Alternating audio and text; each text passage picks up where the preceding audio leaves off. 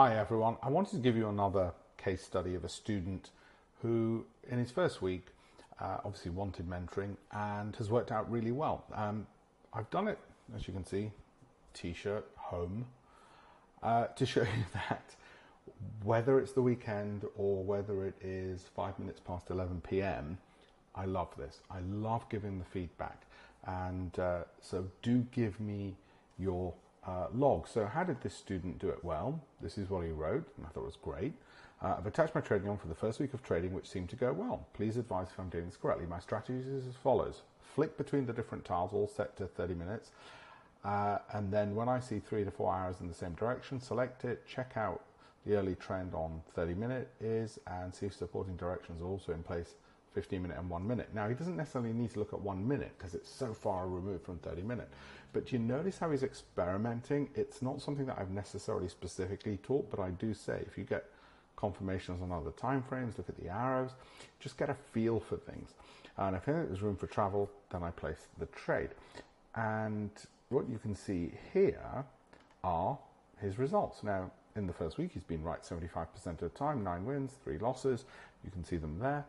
It's good, it's diligent. He's marked the products. He's also explained what he's done, how he's done it. And that really helps me look over his shoulder and give him feedback. Now, the other thing I should say is you might not be good on Excel spreadsheets. You might just want to send me screenshots, which also we can look at. So don't worry. It's as close as you sitting next to me in the office. You can imagine if you were working for me as an assistant hedge fund manager, I couldn't be sitting right on top of you every second, would I? You would end up giving me this anyway in the office, or showing me your trades, and I'd give you feedback and then you'd practice. So it's as close as possible to the real world in that sense. Absolutely delighted that he's had a really good, strong start with Pitt's Predator. No two students are the same. Do not feel, oh, why didn't I do it like this? Or should I copy this? Find something that works for you always, okay? And that's what helps things move forward. Remember, Pitt's Predator is brilliant because it does 2 main things.